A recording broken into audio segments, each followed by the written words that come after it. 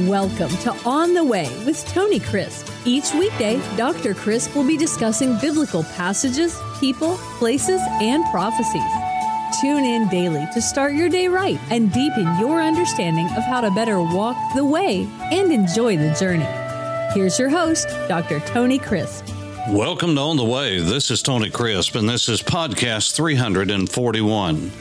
Today, we're going to go through the material that deals with Abraham and the covenant, the call to the covenant in chapter 12, the actual cutting of the covenant, and then the sign or the token of the covenant in chapter 17. So you have the call to the covenant, that is the call of Abram to come out of the Mesopotamia Valley into the land of Canaan. And God would give that to him as an everlasting possession. Then in chapter 15, you have the cutting of the covenant. That is the ritual of the blood ditch.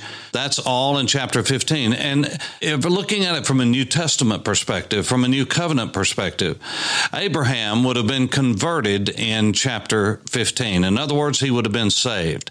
Because this is where the Apostle Paul in the book of Romans chapter 4 states that Abraham was justified by faith, not by works, but by faith. Then in chapter 17, you have the sign or the token given, the ritual that's associated with the covenant. And so we're going to go over those today just so you will have a direction of where we are. Everything that we are doing in these podcasts in association with what I call the patriarchal period, Abraham, Isaac, Jacob. And that's the period from 2100 BC down to 1500 BC when Moses comes on the scene in the book of Exodus. So remember, we are counting off 10 timelines that make up what we call the Old Testament, the Tanakh, as the Jews would say. And so in chapters 1 through 11 of Genesis, you have the primeval period. That's the story of creation. That's the story of the creation of man, the fall of man, the flood, the Tower of Babel, the separation of the nations. Everything that happened in Genesis 1 through 11 happened before 2100 BC. That is the time that Abraham came on the scene. I give his birth at 2166 specifically. And again, there is a reason for that from the standpoint of biblical chronology, which that's not our purpose in this podcast. But in 2100 BC, you have Abraham coming on the scene, and that begins what I call the patriarchal period. And this is period number 2. And this lasts from 2100 BC to 1500 BC, and the third period is begun, which is the period of the Exodus, the way out of Egypt. Now, when you go back to chapter 12, you have the call of Abraham, the son of Terah, from Ur of the Chaldees, that is, of the area called Chaldea. That is the land between the rivers, Mesopotamia. Meso means middle. Potamia is the word for river. It's like hippopotamus. Hippo is the word for horse. And then potamus is the word for river, of course. Potamia, that's where that comes from in Meso. So you have the river horse. That's what a hippopotamus is a river horse. A hippodrome is a horse racing track. It's a chariot racing track. So you get the idea. So in chapter 12, you have Abraham being called into the land of Canaan. There were Canaanites, Amorites, all of these various peoples that were there. So God called him there, and you'll recall the story, how that he told him he was going to, in this place, make him a great nation. A great nation was going to come from his loins. He was going to give him the land that he was standing on, and he affirms that in the covenant in chapter 15. He is going to make him a blessing to all the earth and all the nations. And of course, that's the promise of the Messiah that would come, not only what Israel would do for all of the earth as we see them doing today, but most of all, give us the Word of God, what we call the Bible, the revelation of God. That was brought through the Jewish people. The Messiah was brought through the Jewish people. God chose them for a specific purpose, and he's not finished with that yet. And so chapter 12 is the call of Abraham and the introduction of the covenant. Now, when we come to chapter 15, and that's after Lot is not going to work out. Abram is not able to go to Lot because he thought that was going to be the go-to heir that was going to fulfill the promise that God had made. But now Of course, he sees that's not the case. He's gone. He's rescued Lot. He has, in chapter 14, encountered Melchizedek, which I talked about in the last podcast, into the land of Moriah. That's where he was introduced to it, so that in chapter 22, when we had the recording of the binding of Isaac, when God said, take your son, your only son, your solitary son, which I made all the promises concerning, you're going to take him to the land of Moriah.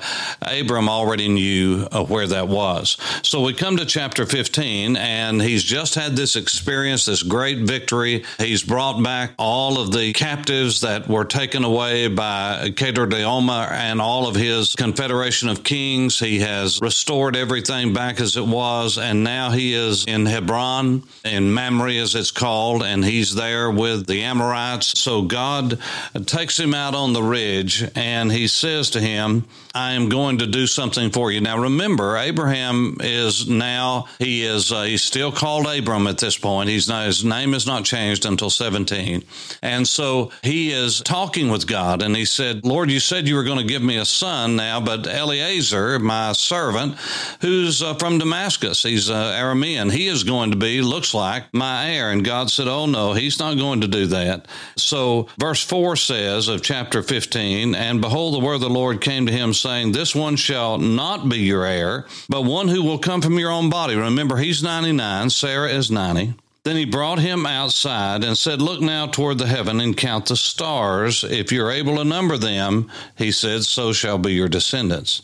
And verse 6 says, and he believed in the Lord. He trusted Hashem. He trusted God, and he, that is God, put it on his account, accounted it to him for righteousness. Now, this is, again, the passage where in the book of Romans, chapter 4, that the Apostle Paul said this was when Abraham was justified before God, when he trusted God. Everything else was a work up to this point.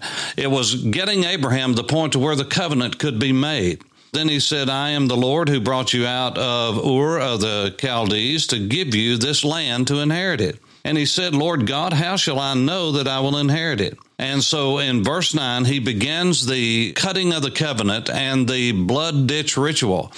And for those of you who have been listening to podcasts, you know I've gone over this before, but what happened here was Abram went and got various animals that God told him to get. He cut them down the middle, cut them in half. In between them was a ditch. The blood ran down into this ditch. Abraham was driving away all the vultures that had come when these animals were killed. Verse 12 says, a great darkness fell upon him. Abraham fell into a sleep. He was absolutely worn out from all that he was doing, butchering those animals and so forth, which was hard work. The Bible says that he saw this vision of the presence of God as a flaming fire going through, walking through the middle of this blood ditch. Now, it's interesting that a blood ditch ritual was a covenant between two people. And what the blood ditch ritual was all about is those who walked through, they would promise to each other that by their own very life, if they had to, they'd give their life to keep the covenant. Well, the interesting thing is that only God walked through this, not Abram. And so God said, I'm going to keep not only my end of the bargain, but I'm going to keep yours because you cannot do it. And Abraham trusted God and that God would do what he said. What God was saying is basically that the Messiah would die to make sure, who is God incarnate, would make sure that the covenant was kept, that indeed righteousness would be accounted to his seed, that he would keep every promise that he ever made, and that's what he did when Jesus died on the cross. And so the scripture says in verse 13, then he said to Abraham, know certainly that your descendants, this is after the blood ditch, will be strangers in a land that is not theirs. He's talking about Egypt. And will serve them, and they will afflict them 400 years. And that's the time period that they were in Egypt, as you know, and also the nation whom they serve I will judge afterwards. They shall come out with great possessions. Remember, the Israelites were slaves, and now God was going to bring them out with great riches. And you say, well, how is God going to do that with slaves? Well, as you'll recall, they were paying the Israelites to get out, and they went, and the people gave them everything they needed. So so they came out with great wealth, with great amounts of silver and gold and jewels and flocks and herds and everything. So they came out not as a slave nation, they came out as a wealthy nation, and also the nation whom they serve I will judge. And we saw that with the great plagues. Verse 15, now as for you, you shall go to your fathers in peace and shall be buried in a good old age. But in the fourth generation, how many years was it? It was 100 years. How much is a generation in that time period? 100 years, because it's 400 years. Fourth generation, they shall return here. For the iniquity of the Amorites is not yet complete. Now think about it. The Amorites were a very wicked, ungodly people. They were idol worshipers. They did everything despicable and ungodly, debauched as you can ever imagine as a people. And so God said that he was going to let them still have mercy. And he literally, for 400 more years, God had mercy on the Amorites. Again, this is what gives me great hope for any people, for America or anyone else, is our God. Yes, he is a God of judgment, a God of righteousness, justice, but he is a God of great long suffering and mercy. And God has been merciful to us. God has been good to us. But he allowed the Amorites, we know, at least 400 years, and it was hundreds of years before that the Amorites came on the scene. And so God cut a covenant with Abraham. The verse 18 says, on the same day the Lord made a covenant with Abram. To your descendants I have given this land, from the river of Egypt to the great river of Euphrates. Now what that tells us is that the land of Israel in present day is not going to be the final possession of the Jewish people. No, they will have all the way from the river of Egypt all the way to the Euphrates. That includes all of Syria, that includes all of Lebanon, that includes all of Israel, that includes Jordan, all of that eastern ridge they will have in the land there that they had in the Bible, and it will extend all the way north to the Euphrates, which includes Damascus and all. All of that will be part of their inheritance. It is part of their inheritance, and one day they will possess it. Now in chapter 17, very quickly, in chapter 17 is the sign of the covenant where God said, here is how you will seal this, and I will seal this with you. When Abram was 99 years old, verse 17, chapter 17 and verse 1, the Lord appeared to Abram and said unto him, I am Almighty God. El Shaddai was his name. Walk before me and be blameless, and I will make my covenant between me and you and will multiply you exceedingly. And Abram fell on his face. This is what always happens when God shows up. It's not high five, good buddy Jesus. Person's on their face. Daniel, Abram, John on the island of Patmos. Everyone's fallen on their face before God. Why do we think? Now, people say, well, that was the old covenant. John was not in the old covenant, and when he saw Jesus glorified, he fell on his face as though he were dead. Read Revelation chapter 1. So we've lost our fear of God. We've lost our reverence of God. Again, that's for another podcast. But the scripture says he fell on his face and God talked with him. And as for me, behold, my covenant is with you, and you shall be a father of many nations. No longer shall your name be called Abram. Here's where his name was changed, which means exalted father, high father. But your name shall be Abraham, for I will make you the father of many nations. Avraham is the word for a multitude of nations. And he said, I will make you exceedingly fruitful. I will make nations of you. Kings will come from you. And I will establish my covenant between me and you and your descendants after you, their generations, for an everlasting covenant to be God to you and your descendants after you. And I will also give to you and your descendants after you the land in which you're a stranger, all the land of Canaan, an everlasting possession. Not until they mess up, not until they make bad decisions, not until they sin over and over again.